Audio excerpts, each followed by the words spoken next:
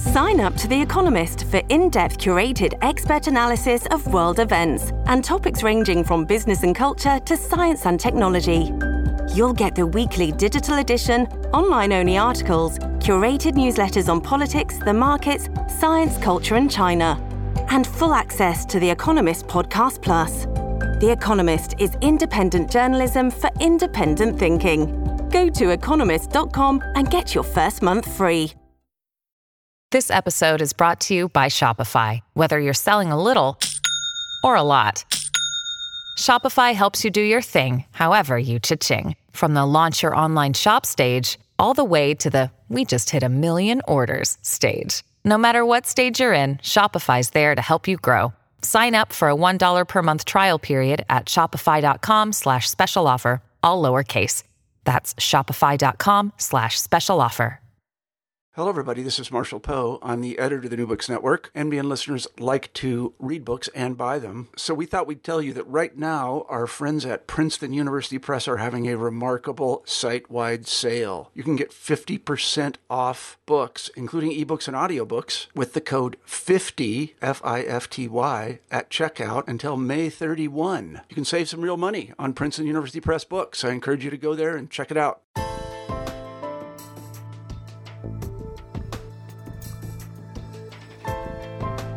Hi, and welcome to New Books and Genocide Studies, part of the New Books network of podcasts.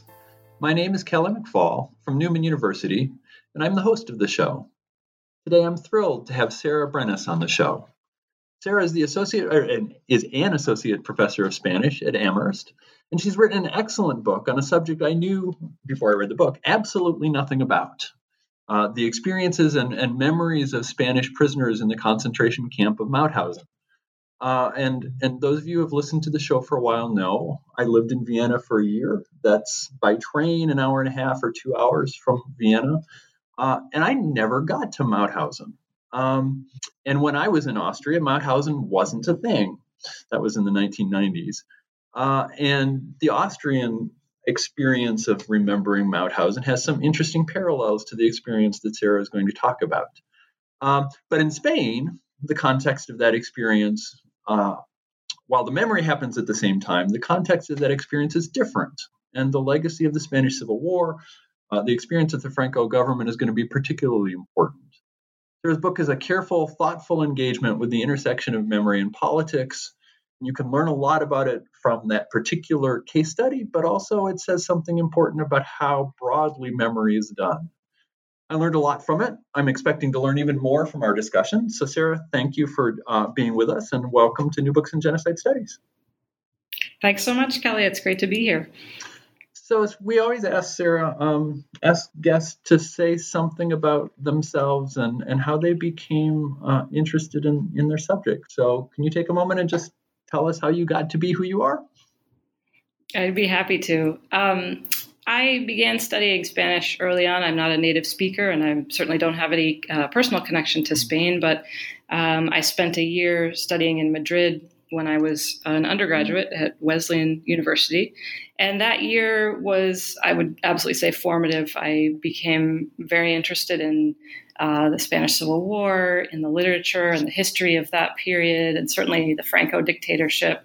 And even, the liberties that came with the end of the Franco dictatorship, which I could see very plainly in my host family and the works that I was reading and studying as a student. So I went into graduate school in Hispanic studies, really knowing that I wanted to study the Franco dictatorship, the post-Spanish Civil War period, and the opening of Spain to democracy after Franco's death.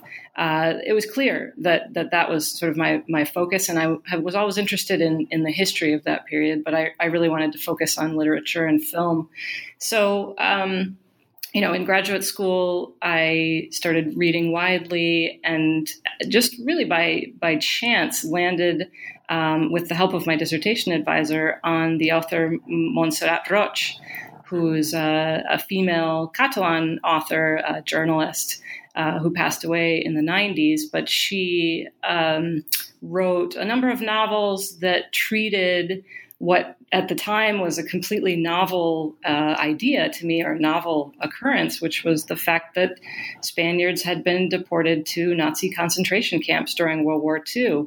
Again, I knew a lot at that point in graduate school, or was learning about Spain and Spain's culture, Spain's history, but this piece was completely unknown to me at the time in graduate school. So I read more. I read Montserrat Roche's sort of canonical work about this period, Catalans in Nazi concentration camps, during graduate school, and the light bulb really went off. I thought, this is a fascinating time period. It brings together a lot of the things that I was already interested in terms of Spain grappling with its legacy of war and its legacy of dictatorship. But it also brought in this new piece that has always also been of interest to me, which is the backdrop of World War II.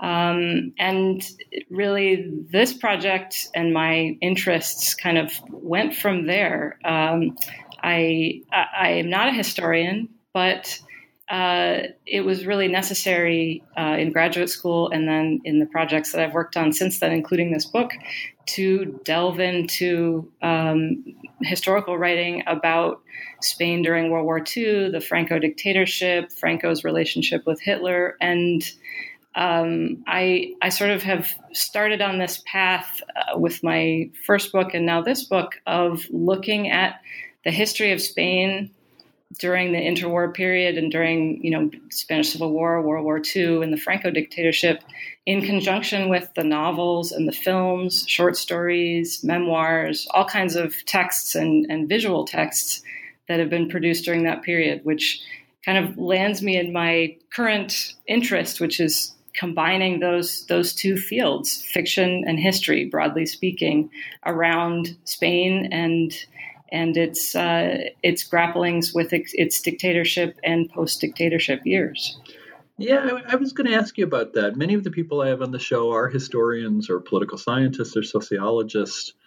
What is being trained in language studies? What does that bring to your to the way you approach this kind of material? That's a great question. I think mainly that I'm really open to using other texts as source material for understanding the historical story, the history behind a particular moment. So, I'll give you an example that when I started reading more about this topic about Spaniards in Mauthausen, again, I read Roche's book, which is a collection of oral histories, really testimonies of Spanish Mauthausen survivors.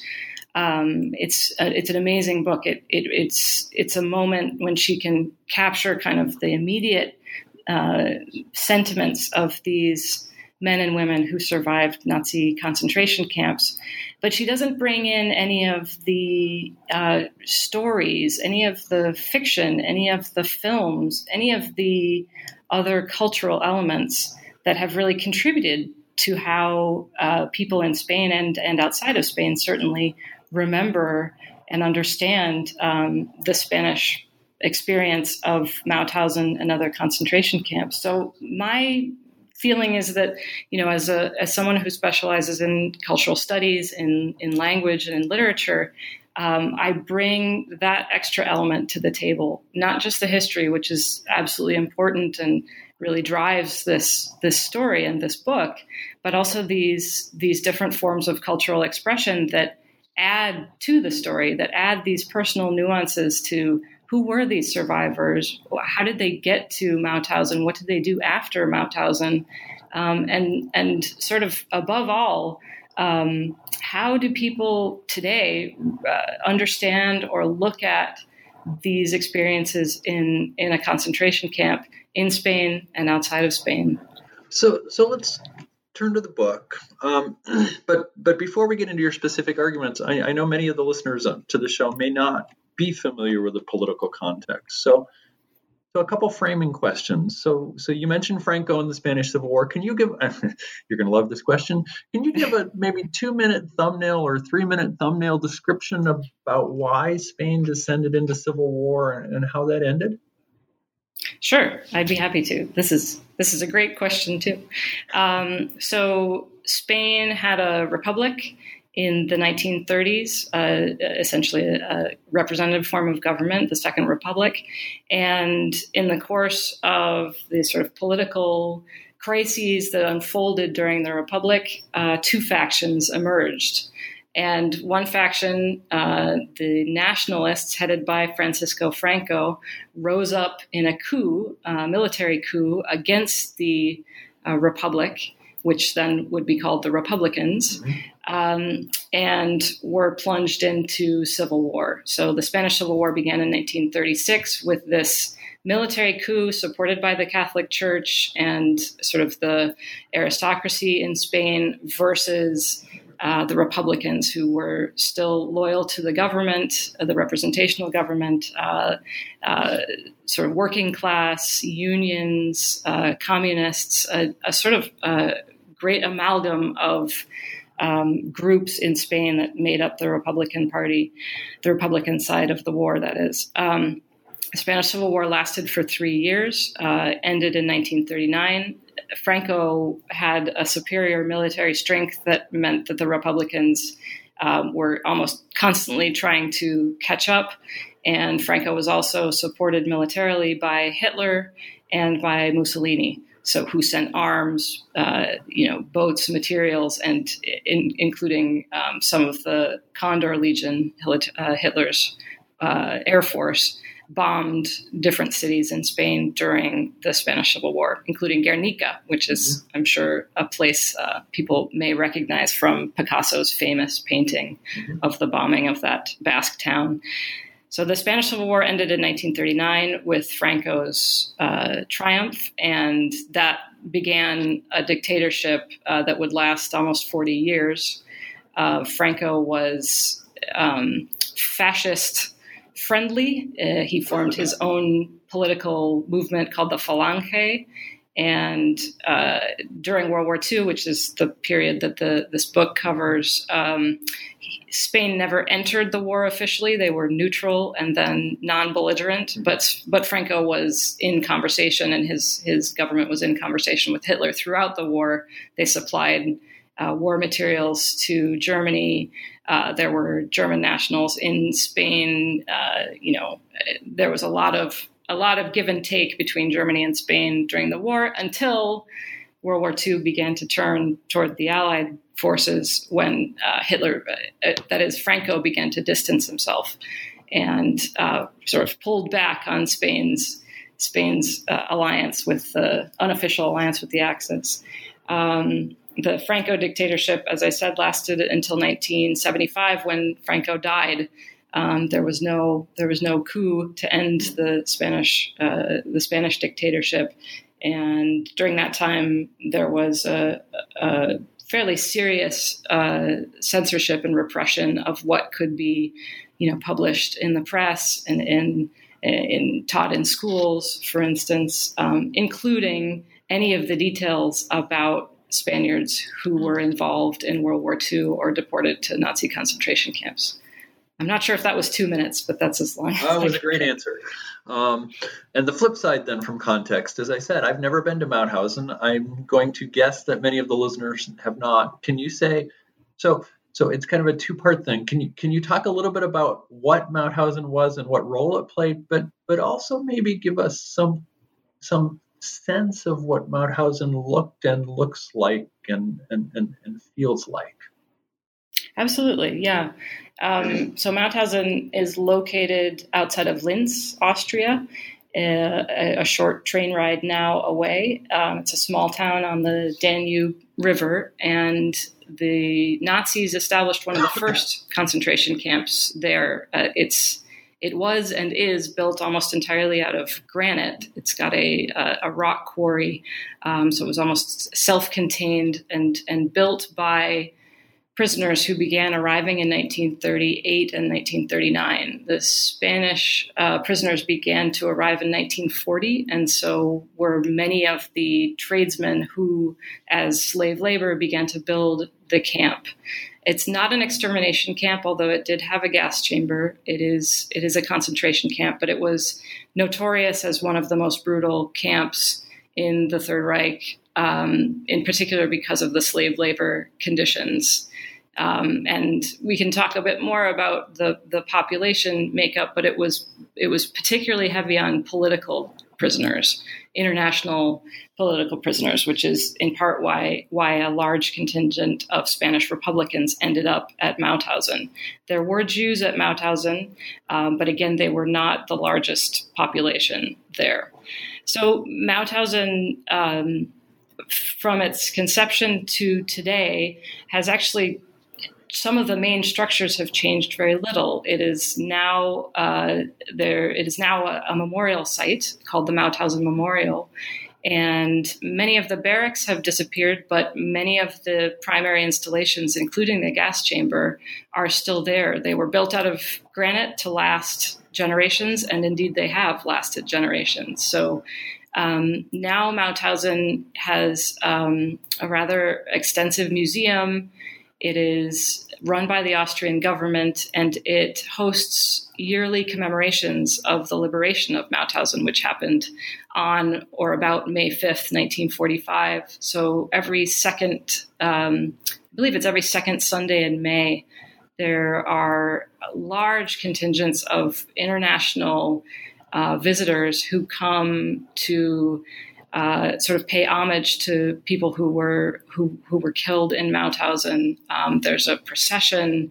It really draws a huge crowd, and it's broadcast live on Austrian television as well. The procession and the ceremonies that occur there.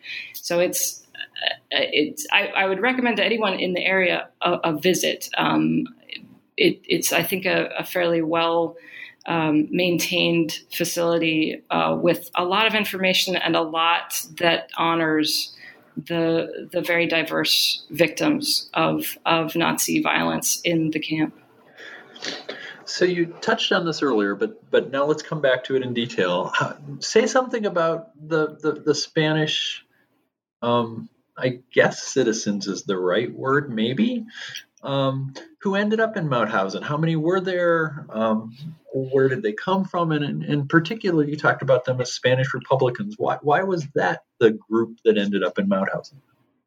Right. So I'll backtrack a little bit to my historical timeline, because I didn't get into detail in this. But so at the end of the Spanish Civil War, those Spanish citizens, many of whom were Catalan, and Catalonia is the region in the north of Spain, right, bordering France, where Barcelona, or the most famous city in Catalonia, is. Mm-hmm. So many of these people who had fought for the Spanish Republic or had otherwise supported the Spanish Republic found themselves really at risk by staying in Spain, a Spain now governed and dominated by Francisco Franco, who had no love lost for his vanquished opponents. So there was a great exodus in 1939 as many Spanish Republicans, their families, women, children, crossed the border into France to escape lingering vengeance, really, in Spain. They were very quickly herded into French internment camps along the southern beaches of France. These were inhospitable places, open to the elements, fleas, dirty, really not a place anyone would want to stay. They were clearly supposed to be transit camps, but the refugees from Spain who had aligned themselves with the Republic didn't feel they could go back. And so many of them were forced or coerced into helping the war effort in France. They worked on labor details. Some of them joined the French resistance. Others, were sort of volunteered, in quotes, along the Maginot Line. And when France fell to the Nazis, they were, for the most part, deported to prisoner of war camps in Germany, stalags. From there, and now we're talking about a somewhat diminished group because some Spanish citizens were able to move from the French internment camps, escape to the Americas, or hide in France. But for those who were captured as prisoners of war, there was a back and forth between the German government and the Franco government about what to do with these Spaniards. And I'm glad that you brought up the word citizens, because they were, in fact, Spanish citizens, but they were not recognized by the Franco government because they had fought against Franco. And so in the communications between Franco and the Germans at that point, almost by omission, the Germans asked, what should we do with these people? And Franco never responded. And by that omission, he essentially sent them on to concentration camps. There were about 10,000 Spaniards who were deported to different concentration camps, but the majority, about 7,000, were deported to Mauthausen.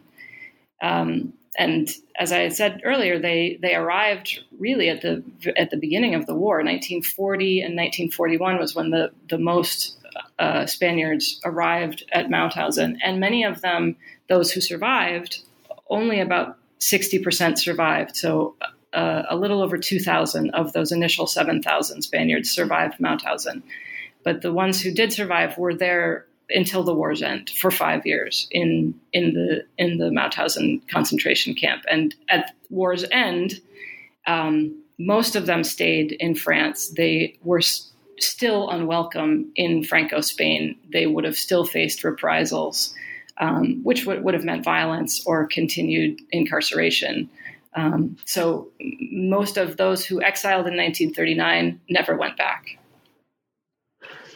And so they're political prisoners in Mauthausen. What kind of roles do they fill in that concentration camp? Right. They're political prisoners who, during the early years, do die in great numbers because of the slave labor conditions. They're working in the quarry, as I mentioned. They're constructing the camp. It's brutal labor. And as in other Nazi concentration camps, the rations are small. They're exposed to the elements. They're forced to do, 12 hours of exterior labor. So many of the Spaniards who die in Mauthausen died in those first 2 years as the camp was being constructed. Those who managed to survive the early brutal conditions oftentimes then were able to find some placement in a privileged position in the camp. And by privileged, I mean they worked inside. They were able to work in the kitchens, in the photography laboratory, with the Gestapo offices. In some cases, because the Spaniards had some linguistic familiarity with German, they had spent time in France and Germany, they were able to speak the language. They were able to position themselves in more protected spots in the camp, which certainly contributed to their survival after 1941. Other Spaniards became capos. So those would be people who were essentially prisoner guards. And there's a lot of controversy over how those prisoner guards, the prisoner capos, treated their fellow citizens, their fellow Spaniards and Catalans. Some were kind, some were cruel. And so this relates to sort of one of the overarching questions of the Holocaust about perpetrators and bystanders and victims.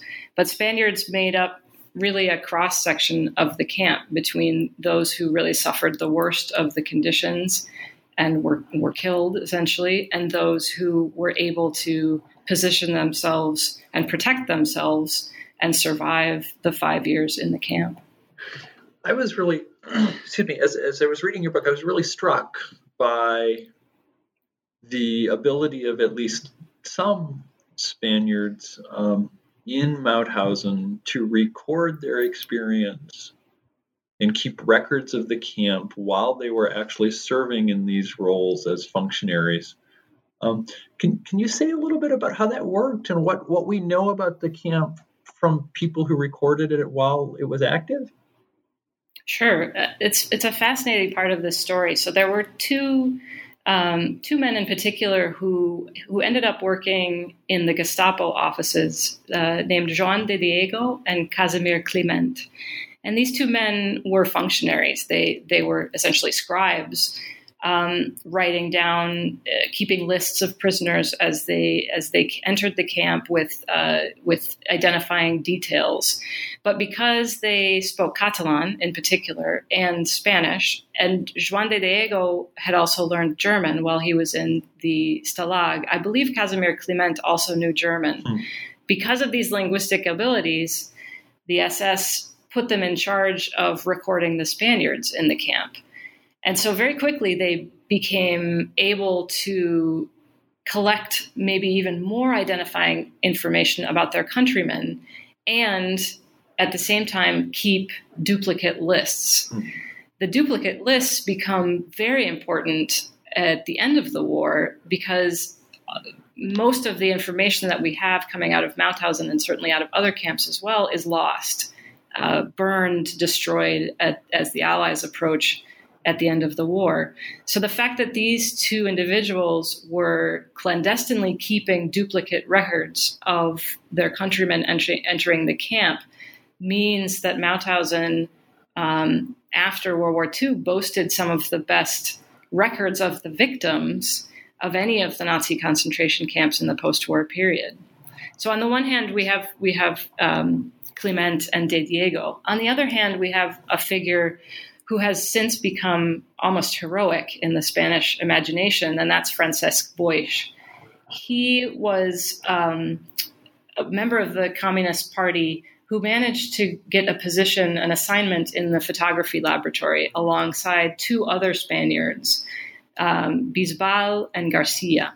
And these three men in the photography laboratory were tasked with printing photographs, and quickly after their assignment, they started keeping duplicate photographs. So the photography lab would take pictures anytime a Nazi official came to visit. Himmler, Speer would come to visit the camp. They'd also take pictures of bodies of people who had electrocuted themselves on the fence or had been shot. And they also documented SS official portraits. So Boix and these other two men really risked their lives in keeping duplicate copies and duplicate negatives of the photography that came out of the Mauthausen camp. They spirited these negatives away. They spirited the negatives away outside of the camp. They hid them with a woman who was friendly with the French resistance, and managed to keep this photographic record until the end of the war. Again, saving it from the pyres that the SS were ordered to burn at the end of the war. And those photographs, some of which I was able to reproduce in this book, have become kind of the visual record of Mauthausen and are some of the most complete visual records that we have of any Nazi concentration camp, due to the privileged position of the Spaniards and their risk-taking in saving these records. Yeah, there's that group, and I was fascinated by them. And then at the other end of the kind of, I don't know, officialdom spectrum, that's a bad way to put it, but are the people who managed to draw pictures, right. Send postcards, I believe, which I found astonishing. Right. And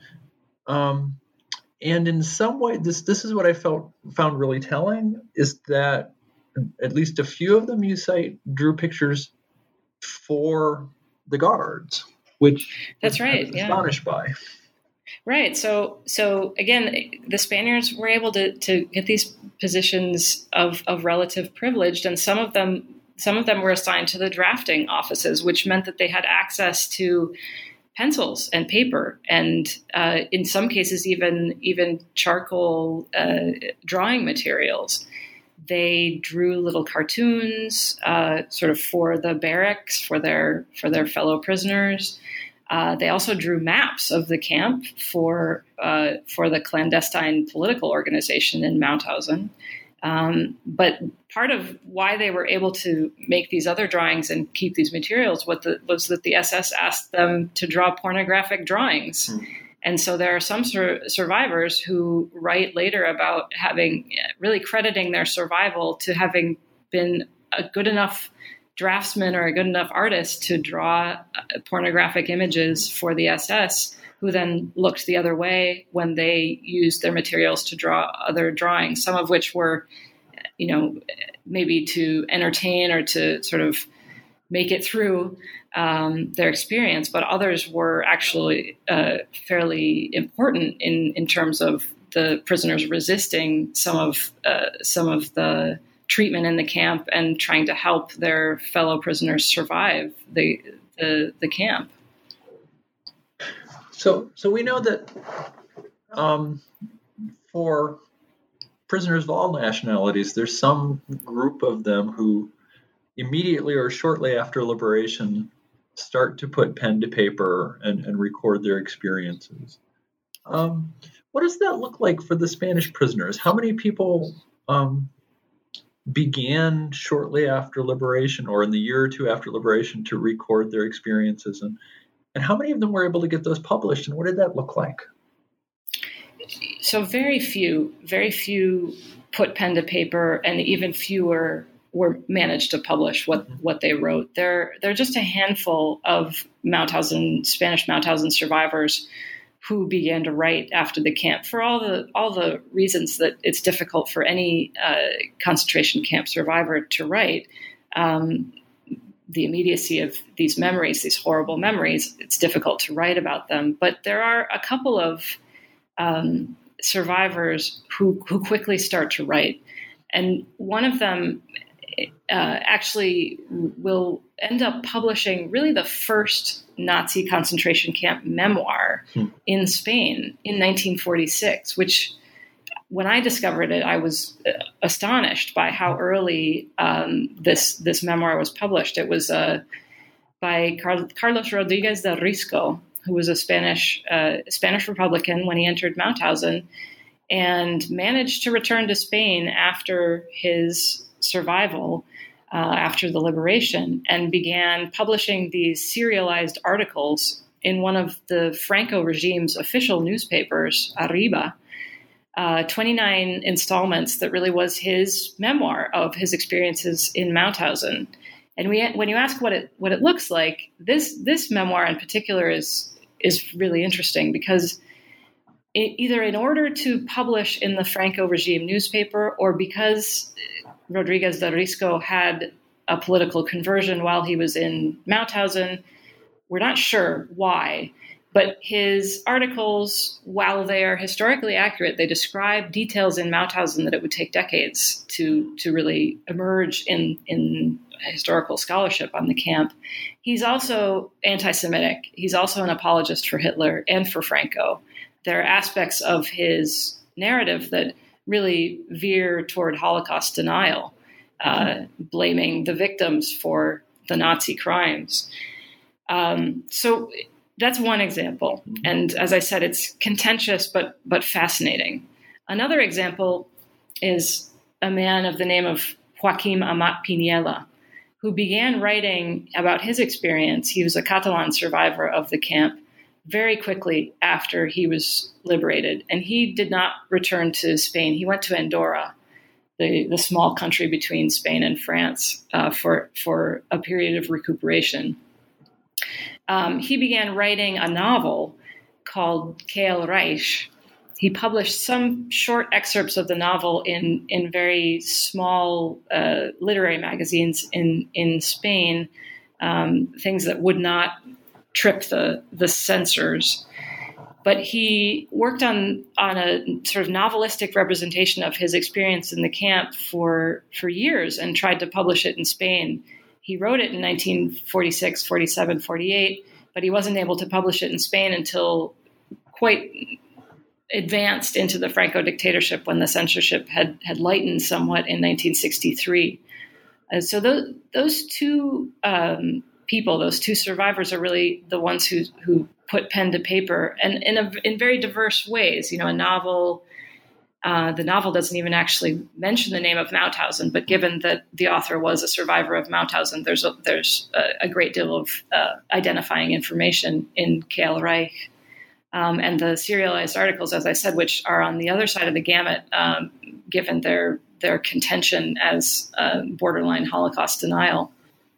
And then there's not much. And there's not much for a couple decades until you get, and this is my characterization, correct me if I'm misreading you, a brief, intense but brief engagement with the Holocaust toward the end of the Franco regime. Well, why does it take so long? And what was this brief engagement like, and why was it so brief? Yeah, it's fascinating. There are these few things that emerge in the 40s, almost nothing in the 50s, a couple more things in the 60s.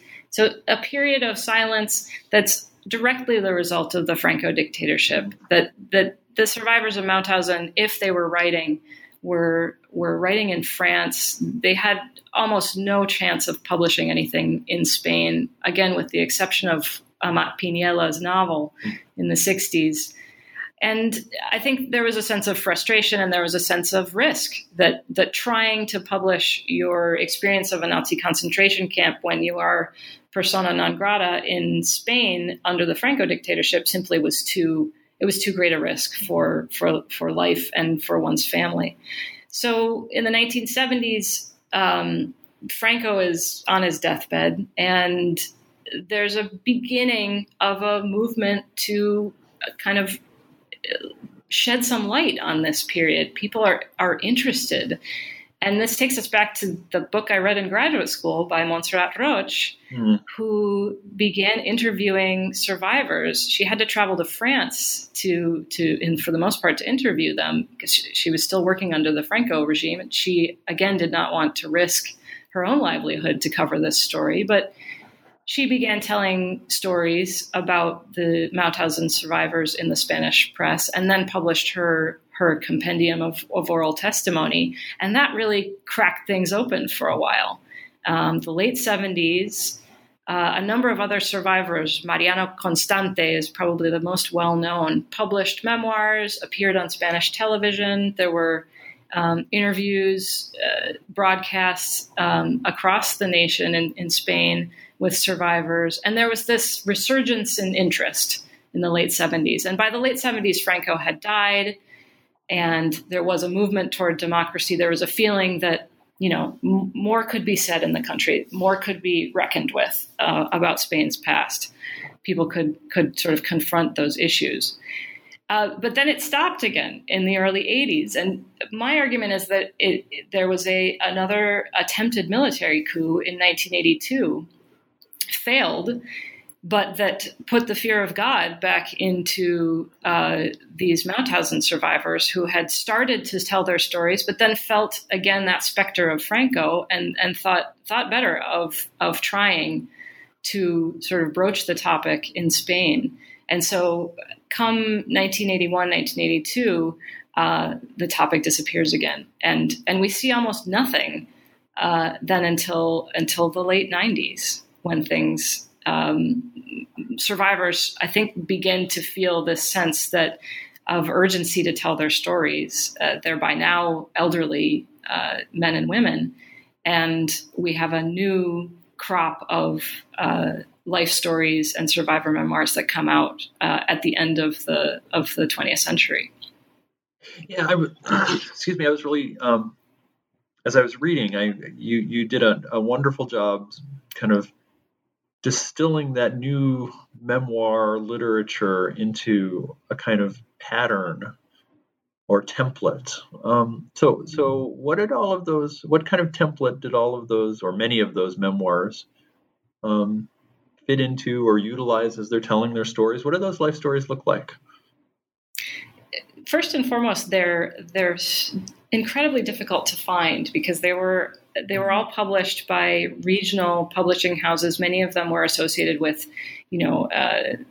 a regional government or a cultural institution. And when I say regional, I mean, small regions in Spain, not nationwide, things that would not have landed in anyone's local bookstore, that were probably had print runs of maybe 500 and were, passed around to friends and relations and adopted into the archives of the Spain's National Library, which is where I found them.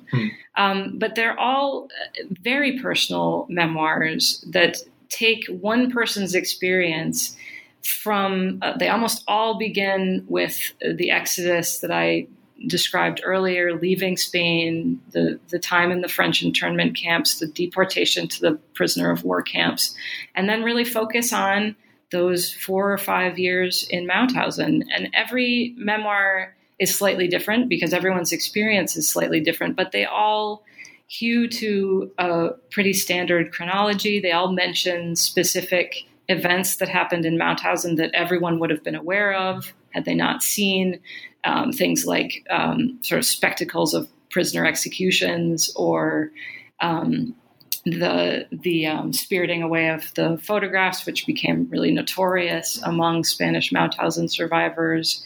Other specific events that had to do with how the war was progressing, the news that would filter to the prisoners in the camp. So all of these memoirs touch on some of that historical timeline and some of those sort of more notorious events that happened in Mauthausen. But they also discuss, the own survivors' feelings, their particular suffering that they had in the camp. Everyone had a different role. Some, as I had mentioned before, were slave laborers their entire time. Others had privileged positions in different physical places in the camp, and so were able to see different things. Some prisoners were able to witness not actual executions of Jews, but they did see groups of Jewish prisoners coming into the camp and then would see that they were no longer in the camp the next day, for instance, and drew the logical conclusion that they had all been killed. Others, describe smelling the smoke from the crematory smokestacks. They have these very central is a word to describe it, ways of describing what they felt and saw and smelled in the camps that you really can't get, in my estimation, from other historical works on Mauthausen. They're very personal. And in an even more personal sense, they describe what happened to these survivors after they were liberated from the camp and the difficulties they had reintegrating into society, finding work, having to stay out of Spain, away from their families because of the threats of violence in returning. And almost to a piece, each of these books also discuss how difficult it is to tell this story and how difficult it has been to manage Spain's, almost complete silence on the topic of Spaniards who were deported to Nazi concentration camps. They're all the survivors who wrote in the 90s and the early 2000s feel this urgency that they can finally tell their story and that they need to tell their story, because if they don't, the Spanish public won't know it in any other way. Yeah. So a couple follow-ups on that one. One is, I'd never heard of these. I teach the Holocaust. I'm not trained specifically in the Holocaust. I'm trained more broadly, but I teach the Holocaust. I'd never heard of any of these memoirs. To what degree, if any, are the memoirs you read integrated into the broader consciousness of people across the globe, but especially in Europe and America, who read and think about the Holocaust? Does anybody read these? I mean, the short answer is no. Yeah. They're not integrated in any way, shape, or form. They're entirely written in Spanish and Catalan. I don't know of any that have been translated into English. They may be known, and some specific survivors may be known to their region in Spain. They were known to the survivor organizations in Spain. The Amical de Mauthausen is sort of one of the major groups that organize education and different trips to Mauthausen to sort of bring these people and their experiences to light. But in terms of entering the larger conversation about the Holocaust, there's very little possibility for that. These memoirs in particular are really restricted to Spain because of the language they're published in. And they're also, they're idiosyncratic in the sense that these are not professional writers who have written these memoirs. You read other great works of Holocaust literature, Knight, Elie Wiesel, or Primo Levi.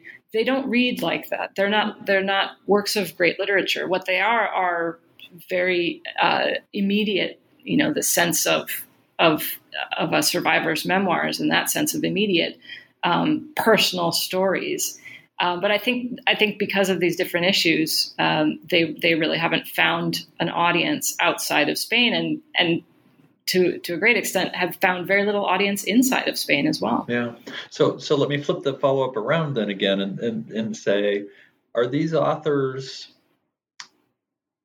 reading as they are formulating their memoirs, as they're thinking about how to write a memoir about their experience, have they been reading the kind of in the canon of Holocaust memoirs? Do they have a template for themselves, do you think, in their own mind before they start? Or is this a parallel development that's not really connected with other kinds of Holocaust literature? I think there are examples of both of those, both using a model of Holocaust literature and not. What's interesting about looking at the chronology that I'm looking at in the book is that obviously someone who writes their memoir in 1946 or 1947 is going to have a vastly different exposure than someone who's writing their memoir in 1996 or 1997. So the survivors who are writing in the 90s and the 2000s, if they haven't read widely, they have read. They have read Holocaust memoirs. They have read. They've certainly read historical material about Mauthausen, and you can tell because they do reference things that they wouldn't have been able to see. They reference sort of the overarching history of World War II. And some of them make mention of Primo Levi or of Jorge Semprún, who's a Spanish national who is certainly Spain's most well-known Holocaust survivor, who published most of his work in French. But there are then others who have clearly not read sort of the canon or any piece of the canon of Holocaust literature. And for those people, these are their own. It's almost as though they're writing for their family. They're writing their memories so that they're recorded, and so that people who are close to them will know what they went through. But they don't. When you read them, you don't feel the sense that they're trying to write into the canon. For instance, they're simply trying to have something to leave behind so that people know this history. Yeah, I want to get back to that question of personal and national memory in a second, but you do point out in your book that as this resurgence of interest emerges, one of the things that happens is a broader variety of forms of representation and memory, and you talk about fiction and film and graphic novels. So maybe you could say just a little bit about expand on that, about the other forms of representation that survivors and people who are interested in their experience use? Sure, absolutely. And this is where the story of the Spaniards in Mauthausen does track to a great extent with what's going on in Holocaust studies. As these survivors are lost, and at this point, I can't give you an exact number, but there are single digits of Holocaust, Mauthausen survivors in Spain now. As the survivors themselves can no longer tell their stories, what's happened in Spain is that they're being told by if not family members, then interested others who are interested in telling the story of the Spaniards in Mauthausen. And that form has sort of morphed or transformed into new ways to tell the story, not simply memoir, but novels, fiction, graphic novels, as you mentioned, documentary films, and there's even on the horizon a fictional film about Mauthausen that's about to come out, down to a Twitter account, a Twitter narrative that someone's put together based on his uncle's experience in Mauthausen. And these run the gamut of sort of quality and maybe fidelity to the story of the Spaniards in Mauthausen. Some, like the graphic novel I'm thinking of, are somewhat sensationalized and end up dehistoricizing the story of the Spaniards in Mauthausen, end up using information that's really not accurate in the interest of a good story. But others, and I'm thinking of a play called The Blue Triangle that came out a couple years ago in Spain, do try to work with the historical material, try to work with the survivor memoirs to represent with more accuracy or at least with more understanding the experiences that the Spaniards in Mauthausen had. But it's amazing what's happened in the last decade. Really, there's been from that silence that we saw in the early 90s to this explosion of, blockbuster novels. There are a couple of novels that have gone through multiple editions based on the Spaniards in Mauthausen, and then again through interesting new media explorations like a Twitter account. So back to that question about identity and memory, which maybe I'll get into by pointing out that you cite in the book, I think it's Paul Preston, I think that's his name, as one of a number of people who use the term Holocaust to refer to events that are distinctive to Spain. So how do Spanish or writers in the Spanish Peninsula think about this idea of the Holocaust, and how is that, or a Holocaust or of Holocausts, and how has the writing you've studied shaped that? So this is a tricky question, because in Spain you have to separate scholars from the general public. Mm-hmm. The general public in Spain, and I'm including some usage, like you mentioned, Paul Preston has a book called The Spanish Holocaust, which doesn't have anything to do with the Holocaust. It has to do with the Spanish Civil War. So in Spain, there's a tendency to use that term Holocaust very widely, and in a way that could be quite polemical to people who study the Holocaust as the extermination of European Jewry. Using the Holocaust as a term to signify, the massacres that happened in the Spanish Civil War, or the incarceration of Francoist detractors in the early years of the dictatorship. And then on the other hand, there are those who understand the Holocaust to mean anyone who was victimized by the Nazis in Nazi concentration camps and during World War II, which outside of Spain is really not, we understand the Holocaust to be the extermination of Jews. Scholars in Spain are a bit more attuned to what the conversation is outside of the peninsula, and are certainly careful to distinguish Nazi victims who are not Jewish from Jewish victims of the Nazis. But it's difficult in the public conversation, and which we see in the newspapers and on television. There is a sense that these Spanish Mauthausen survivors are, quote, victims of the Holocaust. Mm. And outside of Spain, that reading is simply not really acceptable in Holocaust studies. They are victims of the Nazis, but they are non-Jewish victims. They were not subject to extermination in the gas chambers.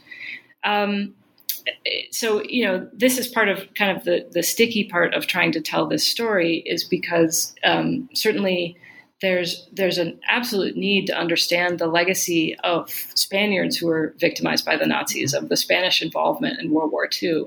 But there's also a need to understand that it was different than the Jewish experience of the Holocaust.